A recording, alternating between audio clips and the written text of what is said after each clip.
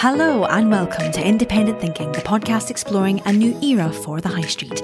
We celebrate independent business and bricks and mortar retail across the UK, those who are shaking things up on their local high streets and who believe in the potential of our town and city centres. I'm your host, Alexandra. Welcome along.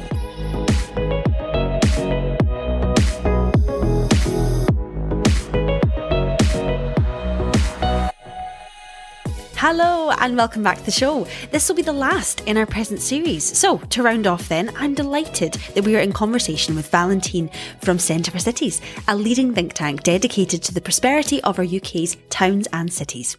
They conduct a huge amount of research on everything from things like the impact of urban transport on the successful local high street to net zero and how cities need to evolve to meet those targets, to policies like levelling up and scrutinising what they mean exactly. Centre for Cities have been leading research into our high streets for some time, of course, but recently they've turned to how the pandemic has impacted our local areas in different ways and how we're faring in our post-pandemic recovery. Today is a super interesting discussion about the eternal north-south divide, how the pandemic pulled the issue of inequality into sharp focus and why our next steps on how we approach those issues really matters for the high street, and how we can build more inclusive spaces and reimagine cities for those that actually live there. Enjoy!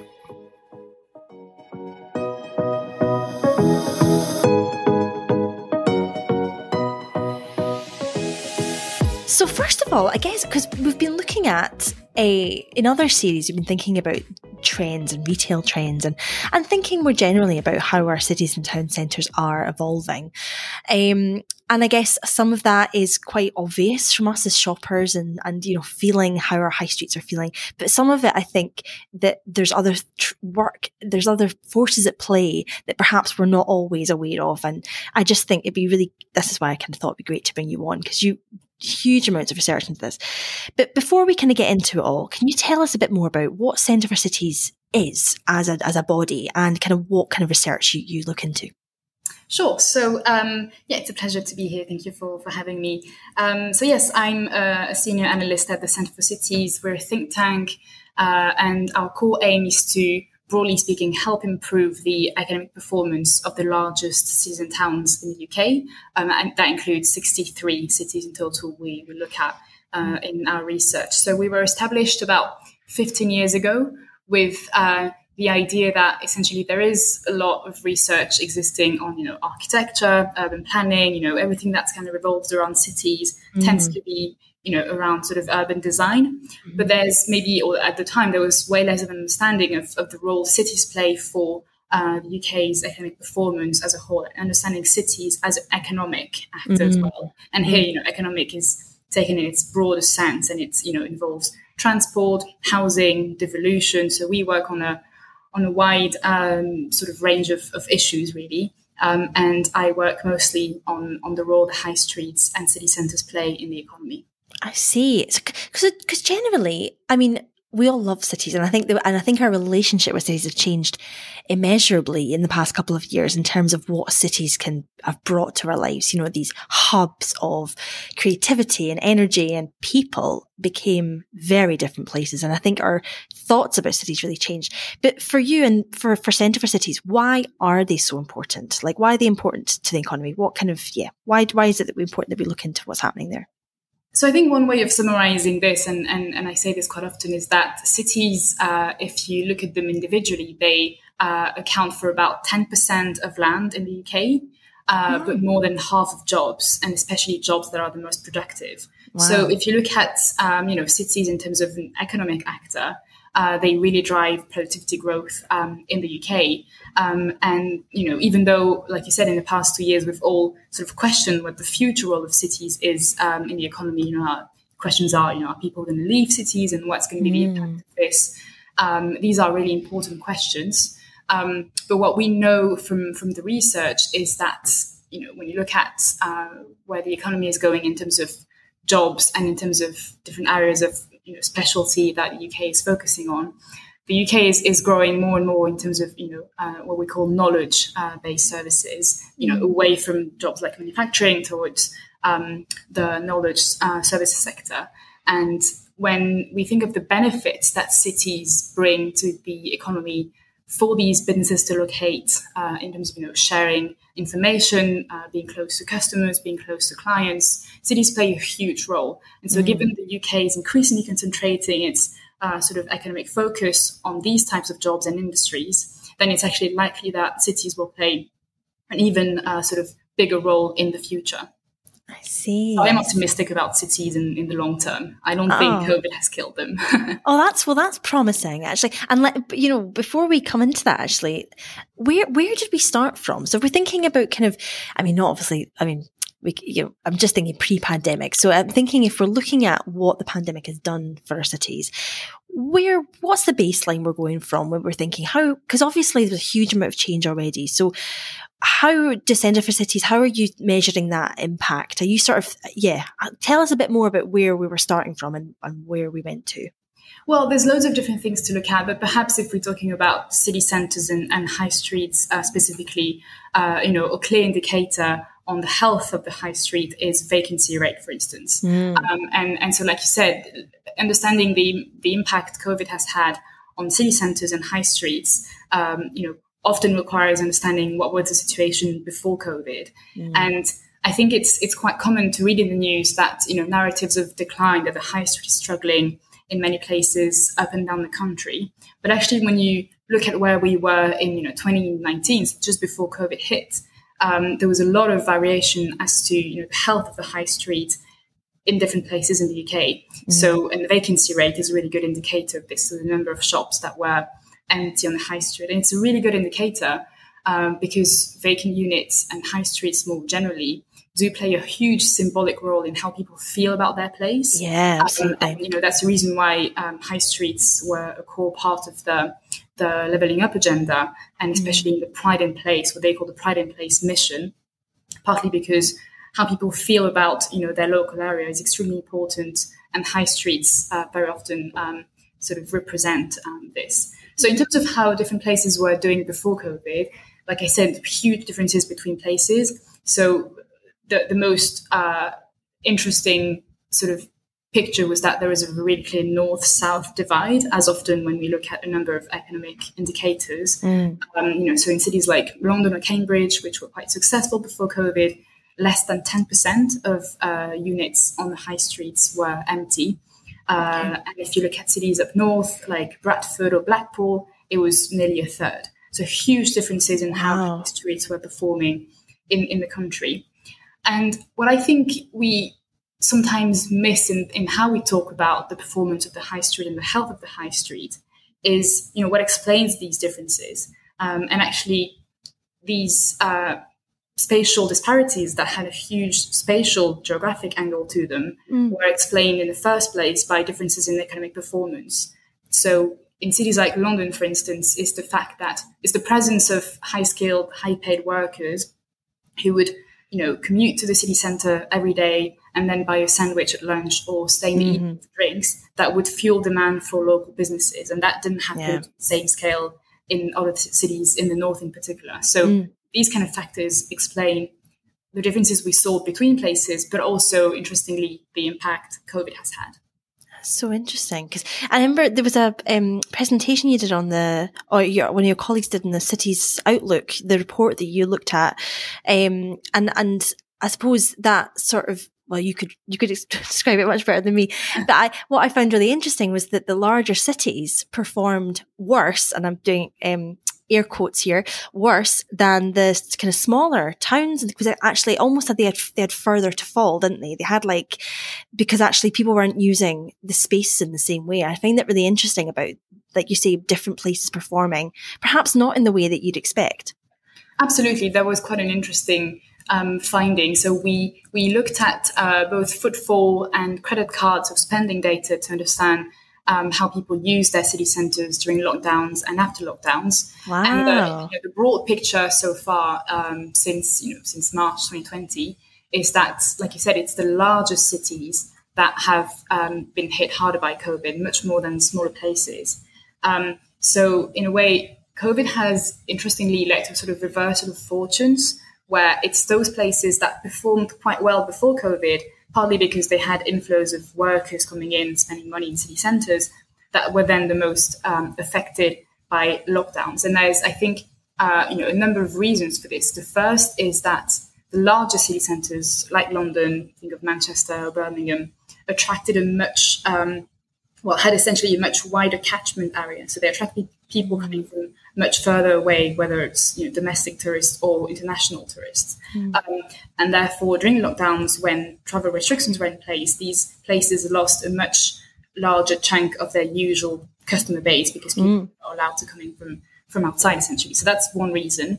The second reason is that many of these places, because they were successful before COVID, had already sort of developed their high street towards more, food and drink, hospitality, the leisure economy, much more than, essentials like groceries, for instance. And because food and drink and hospitality services had to close for much longer than, non-essentials, essentially they had to, they suffered much more from lockdowns. So that's another clear reason why that's the case. And the third, which I mentioned earlier, is that these places had a much higher share of office workers who before COVID would flow into the city centre and spend money on the high street. And then with the massive shifts we've seen in terms of remote working or hybrid working, then many of these places are still missing customers. Well, I was thinking about this whole idea of returning to normal, and I mean, there's not really anything like that again. As in, we can't. There's no going back. There's no return to. Things move on. Things change, and I think that they affect both our communities and us as people. But how? Where are we at now? Because I think there's a sense like we should just be cracking on, just getting on with our lives. And actually, no, things are changing. People are still working from home because it's convenient for a lot of people. Commuting was a pain. It's very expensive, particularly thinking about, the south of England, particularly I'm thinking southeast, south. I mean, it's so expensive in around London. If we kind of think about what does that look like now? Where are we at now in terms of, think about all that research you've been doing. What does it look like?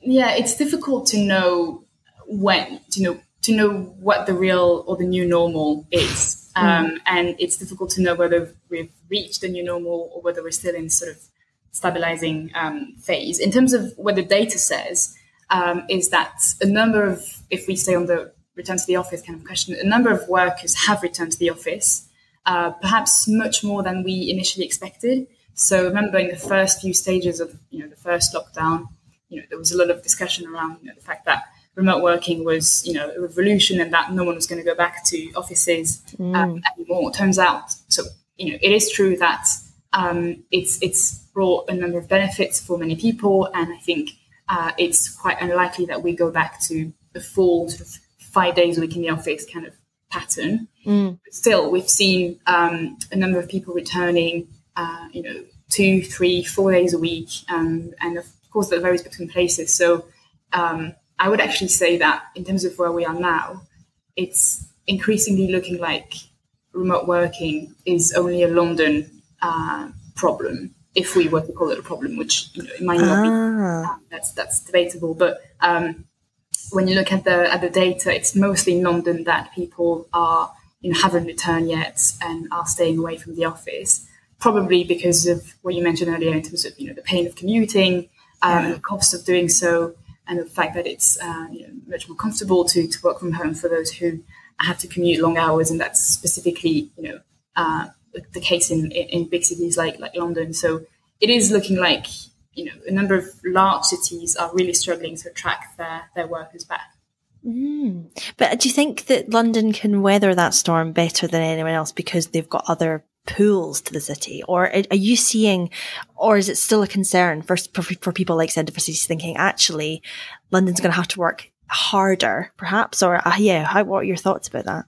Well, I think there's a few questions here. The first, though we don't have the answer to this yet, is what the impact of this will be on productivity. And it's way too soon to have a clear, definitive answer on this, but it's definitely a question for the next few years. And then there's, of course, there's a concern for the high street. When you look at the data in terms of spending patterns, the sector that relied the most on office workers coming in was, like I said, food and drinks, so pubs, restaurants. And when you look at sales in this sector specifically up until the spring, sales still were not back to their 2019 levels. So in the long term, this could have implications in terms of, job losses, or, a number of these businesses could have to adapt to a permanently, smaller number of customers. Now, whether or not that's a good or a bad thing, I don't know. I think a number of these can also adapt towards, changing their business model towards the weekend, for instance, or trying to target the different types of customers than just office workers. If you think of Pret, for instance, which kind of represents this office workers sort of economy, it can sometimes be difficult to find Pret open for a coffee on the weekend, even though it's really busy. I was actually in central London a few weekends ago, and impossible to find Pret open, and it was really busy. So I was thinking, actually, there's demand for like people like me who are craving a coffee and can't find it. So I think I'm not too worried in the long term in terms of how these businesses will adapt towards different business model, but it's in the short term that this can be an issue for sure. Yeah, it's almost like we need that same spirit of innovation and creativity that we had right at the beginning of the pandemic, where people were like thinking on their feet and really experimenting. And I think there needs to be that kind of spirit of experimentation again, to think, oh, actually, like, this isn't working like before. I was thinking about this with even things like Instagram, where Instagram, you see a lot in the small business community, particularly. Instagram, when lockdown first hit, became a real hub of community and conversation, and everyone was on it because we all had this time. And now we're like, well, where's it all gone? But of course, we're all back to living, well, not lives totally as it were it was. But I think we're all still we're forgetting how much we've all changed. And like you say, we need to kind of constantly, it's exhausting, but constantly thinking about how do we change things up, and how do we kind of continue to evolve. Yeah, and actually, even though the narrative around the high streets and the impact of COVID is often quite negative, when you look at some of the data on how some businesses have survived, it looks like it's mostly, independents have made their way through much more than big retailers and big chains. So I think there are also changes in consumer preferences, and the fact that, my sort of view on this is that the UK and UK city centres before COVID were perhaps over-reliant on retail. And I think we're seeing a shift towards different types of uses for city centres. And I think many of them will be able to adapt because the fundamentals are still there. So it's going to be about adapting what the city centre looks like, maybe less fashion shops and less big department stores, but more, pubs, restaurants, cultural centres. And there is appetite, for people to return to the city centre. We've interestingly looked at the footfall data, comparing the return to the city centre on weekdays and on the weekend. And what we see very clearly is that people are much more keen to go back to the pub than to their desks. And so doesn't surprise me. This, in a way, weekend footfall is basically back to where it was before COVID, and in some places it's doing even better than before COVID. So I think this is a positive sign that there is still appetite, almost literally, for people to use their city centre again, and partly because the offer in city centres, there's no alternative elsewhere, and that's a very good reason to go to the city centre because of the diverse offer in terms of amenities.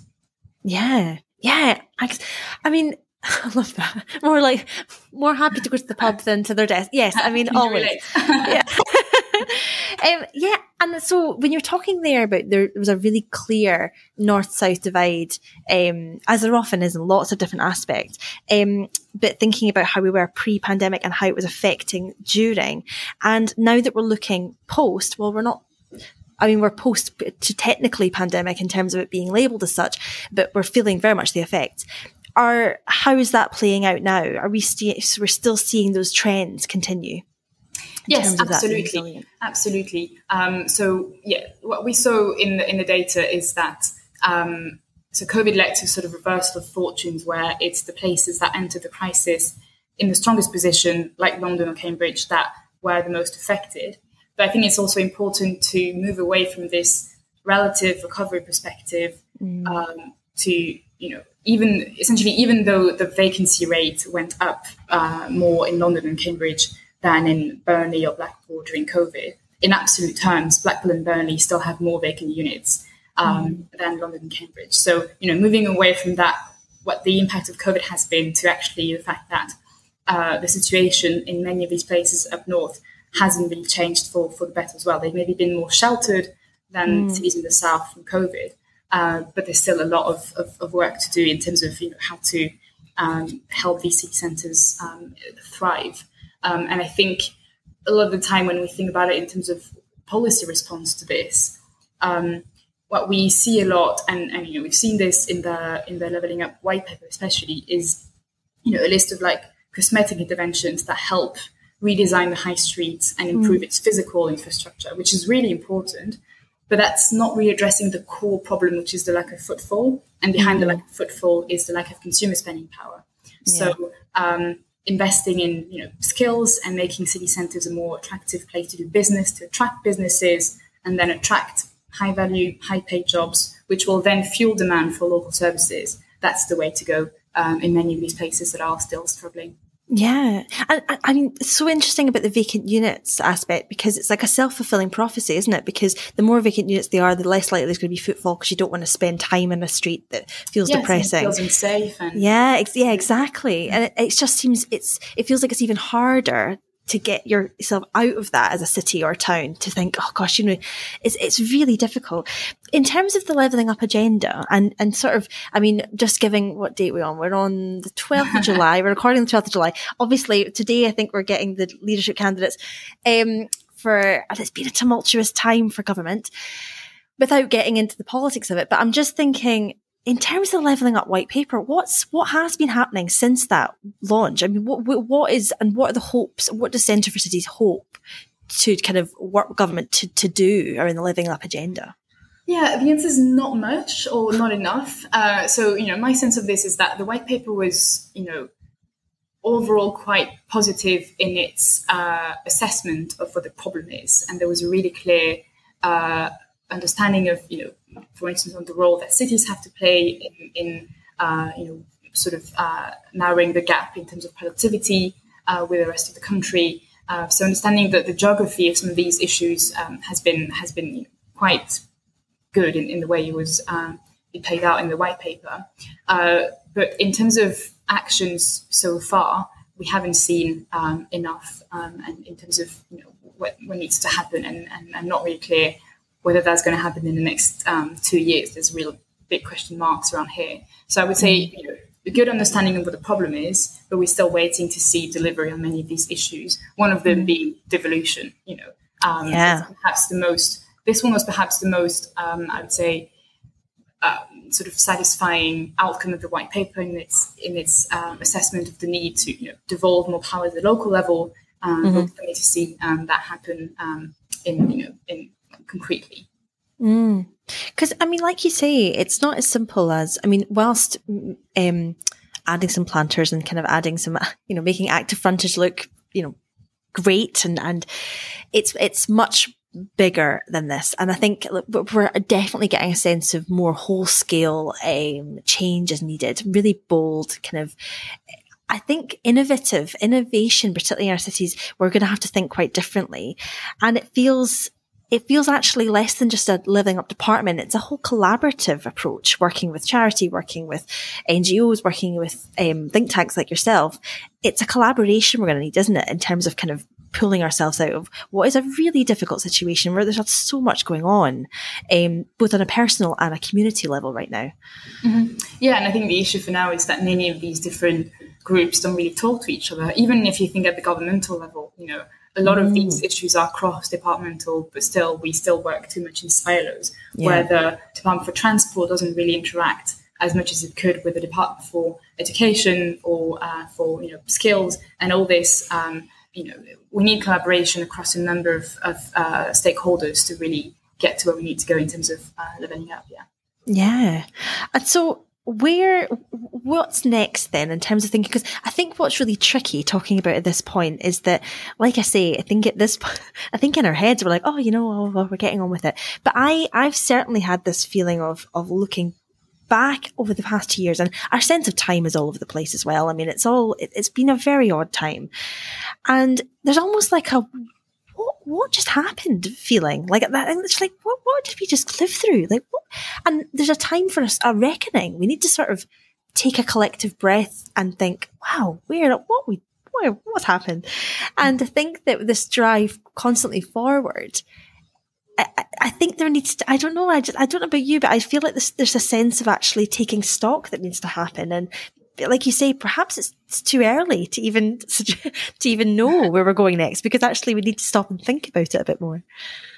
Yeah, absolutely. I think it's the problem is that it's a bit of a whirlwind, and when you think of back to the conversation around city centres and high streets, it's like we're going from crisis to crisis. As soon as we emerged from the COVID crisis, we jumped straight into the cost of living crisis, which is also affecting the high street, because people are less willing to spend on non-essentials like fashion or pubs or restaurants, and a lot of people are struggling with basic needs and basic spending like fuel or groceries. So this is really affecting the high street. So for a number of these retailers that struggled for 2 years getting their customers back, it's now another crisis, another blow with the cost of living crisis hitting. And so for you then, I mean, personally, or you can speak from Centre for Cities, what to you would you like to see happen in terms of a thriving high street? What would a really healthy local high street, or perhaps a main street, look like for you? And what would you like to see maybe be added that we don't have right now? Or what kind of, how would you like it to take shape? So I think the first thing is to be really clear, on the nature of the problem, and therefore making city centres a better place to do business in the first place. That will be key to helping the city centres and high streets grow in the long term and attract footfall, attract customers to a number of high streets. So that's one thing. The other thing I say is I think the key word should be flexibility. So we need to recognise that city centres and high streets in the future don't have to look like what they look like 2 years ago. And so we need to really think about, balance in terms of commercial space. Do we need more or less office space? Do we need more residential? Do we need more retail, less retail? And having a strategic thinking around this, and making sure that we're not stuck in the way we designed city centres in the past, will be essential. So, office spaces will not look like what they did a few years ago. We'll need more collaborative spaces, perhaps less kind of, wide, super large office space with no space for collaboration. We need to provide a space where people feel comfortable commuting to, and we need to make sure that the amenity offer around these places is attractive as well. So thinking in terms of, flexibility, repurposing vacant units, and making sure that city centres feel, offer something you can't find elsewhere and you can't find at home, especially in terms of online shopping, I think is really important. Yeah, it comes back to that thing we talk about so much on the podcast about in terms of experiential cities, and experiential retail, and just it can, in terms of omnichannel retail as well, it offers something more. Like, it's not to say that, because I had a really interesting conversation earlier this week with a bookseller who was talking about actually the online isn't the enemy. It's very much like part of the suite of options now for retailers and for consumers. I think it keeps things interesting, and you go into store but like you say, it has to offer something else. It has to offer that extra, whether that's incredible customer service or I don't know, an ability to experience something, an aspect of the product that you can't do online, or which as of most products you can't experience very well online. I'm also thinking about fabrics in terms of touching things and like how things feel, and the colour can never really feel the same way. So I'm thinking about cities generally then. Is there anyone in the world, like worldwide, that you think that we could be looking to, or in terms of like the UK could maybe be thinking about working collaboratively or twinning with, in terms of thinking about a really fresh approach to planning and our high streets? That's a really good question. I haven't really thought about the twinning system, but there's definitely a lot of cities around the world we should get inspiration from in terms of how they are planned and how they operate. I think we've all experienced in the past 2 years, and especially during lockdowns, what it's like to live in a more livable cities where air quality is better, where there's less air pollution, less noise pollution, less cars on roads. So getting inspiration from a number of cities. I'm thinking, Vienna or even Paris in the past few years has made a really good sort of effort to get rid of cars in the city centres while making sure that anyone who still wants to access to the city centre can access the city centre. So, there's a number of things we could sort of look at to make the cities more green in a way. And I think that's going to be really important in the next few decades. It just makes it more enjoyable to walk around, doesn't it? Feel safer. And there's some really great research on the pedestrian pound, isn't there, about thinking about you buy less, but you buy more frequently, as in like you just make more. Is that right? I've seen Absolutely. some. Yeah, absolutely. There's, I think, often a concern, even from retailers, that they fear that if we close roads to cars, that they're going to lose some of their customers. But actually, there is research on the pedestrian pound that shows that people who walk or cycle are just more likely to spend and just to hang around, because it's just more fun to be around a city where there's no cars around. I don't know if you've noticed this, but every time I visit a new city and I'm thinking, oh, where's the nice bit?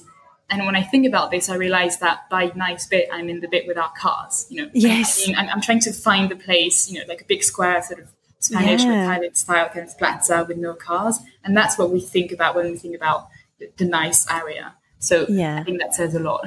Yeah, absolutely. And it goes back to, essentially they're market squares. Essentially they're places to meet up, to gossip, to sell your wares, to meet people actually, I'll meet you by this point at this under the clock or whatever. And that's a purpose of our cities that has been there for centuries and centuries. So it's really inherent to, it's a real part of our DNA, really, isn't it? As humans, that's what we need. Absolutely. There's a reason why cities settled in the first place, is to allow for the exchange of goods and interaction between people. Like you said, this has existed for centuries, and there's no reason why it should stop now. And I think, another reason why we're seeing a lot of people return to the office or return to the high street on the weekend is because of the benefits that face-to-face interaction brings. And that's still likely to be the case in the next few decades as well. Yeah. So we'll finish by saying, because you said you feel really hopeful, and you're clearly an optimist about where cities are going. But tell us, what would be your closing thoughts about kind of your hopes for where our cities are going, and perhaps what you'd like to see from leaders, whoever they may be, of any political persuasion, but in terms of whether that be council leaders or mayors, or thinking about the leadership in this country, what would you like to see happen? I think the first thing is that we need to make sure cities are more inclusive than what they are now. We talk a lot about inequalities between cities and between regions, but actually, when you look within cities, there are really stark inequalities in terms of life expectancy. I was reading this morning that this is a very London-centric example, but when you move on the Jubilee line, towards different stops, when you move east, you lose a year of life expectancy every time you move east, which is really incredible, and that's really needs to be tackled, because even though cities are great and London is a great city, we need to make sure it's great for everyone. So I think that's the one thing, and the other thing is to really recognise the role that cities have to play in the green transition, and essentially, to keep it short, we'll need more cities, not less cities, if we want to reach net zero. And that's because of the benefits that cities play in terms of cutting carbon footprint. So, a person who lives in a city in a year emits less carbon than someone living elsewhere, for a number of reasons that have to do with density and availability of public transport, for instance. So I think recognizing the role that cities play in the net zero transition, and that making cities greener in the future will be key to help the UK as a whole reach the net zero target. That's really essential. That's so interesting. I mean, I know what I was saying to close, but I just on that public transport, but that's because it's so interesting. Because the Centre for Cities also, do you look at what impact good access to public transport has on how healthy a high street is and how because that's hugely linked, isn't it? Yeah. So essentially the reason why, when you look at transport carbon emissions, the reason why a person living in a city has a lower carbon footprint than someone living elsewhere is because density essentially means that journeys are shorter, so they can more easily be walked or cycled and demand or require less energy. And also because density makes public transport more viable. So it's much more easy for a bus operator to run a route in a city or in a dense area where there's demand for it rather than in a rural area. So that explains why a number of cities in places like London, Manchester, Birmingham commute using public transport rather than car. And in terms of the sort of wider benefits of public transport, it's really key because public transport is also hugely important for productivity. So, being stuck in traffic for 2 hours does affect productivity. So transport connects people to jobs and businesses to potential workers. And so making sure that as many people as possible can reach a given city centre using public transport has environmental and economic benefits. So that's a really big one for policymakers to sort of take action on. Absolutely. And again, it's part of that kind of multimodal journey. I mean, in terms of walking and cycling is easier if you have also like a public transport system that supports that. And enables a city to feel a bit more car free because actually there are other options that are viable, like you say, that are regular, that are reliable, that are also cheap or reasonable. Which, I mean, let's not get started on the price of train fares in this country, but and how bizarrely structured they are price wise. But yeah, it's like we need just to think much more holistically actually about how all these things interplay and who they affect.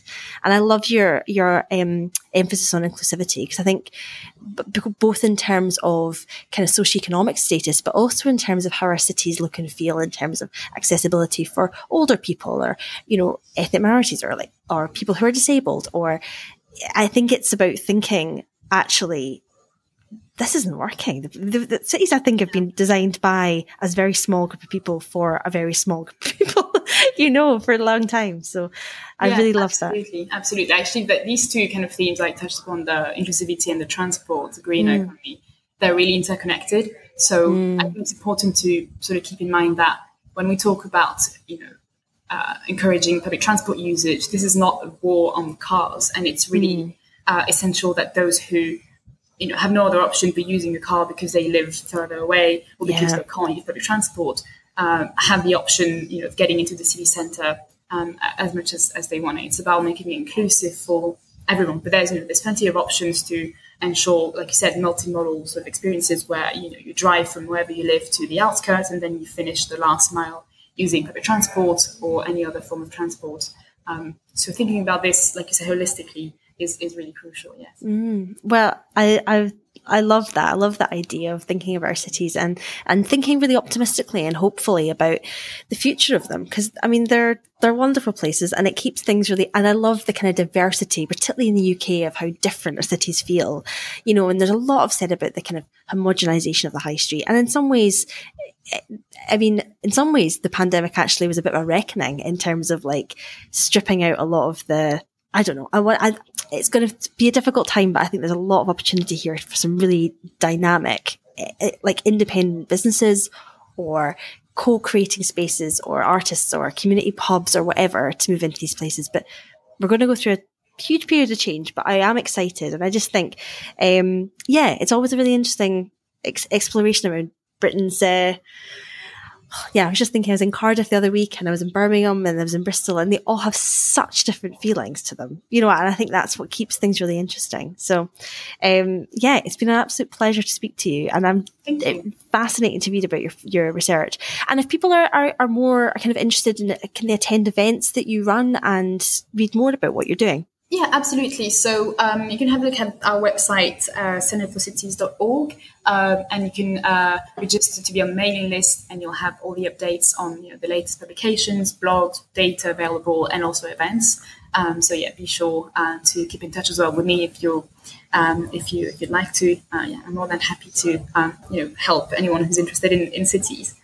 I love that. Yeah, because I think it's a really good resource, isn't it? If people were actually really interested in rejuvenating their area or thinking about who do I speak to or who do I get in touch with, there's lots of research and lots of kind of you've got a lot of data at your fingertips. I'm not just, I mean, you personally, I'm sure, but I mean generally in terms of Centre for Cities, you've got a lot that people could look to.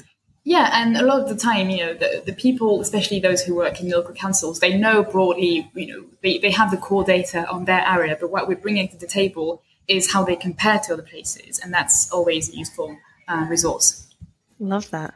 Well, a pleasure, and we look forward to seeing, what the next steps are and what the next steps are in our recovery, I think, as a country, and thinking about and our cities more in general. So thank you again. Thank you. And that's it. Just like that, that's the end of Series 5. There's a lot going on behind the scenes, which is keeping me very busy at the moment. So I'm going to take a short pause, but I'll be back in the autumn as we delve into the cost of living crisis and energy crisis and how it's impacting retailers, independent business and us as consumers and that pound in our pockets.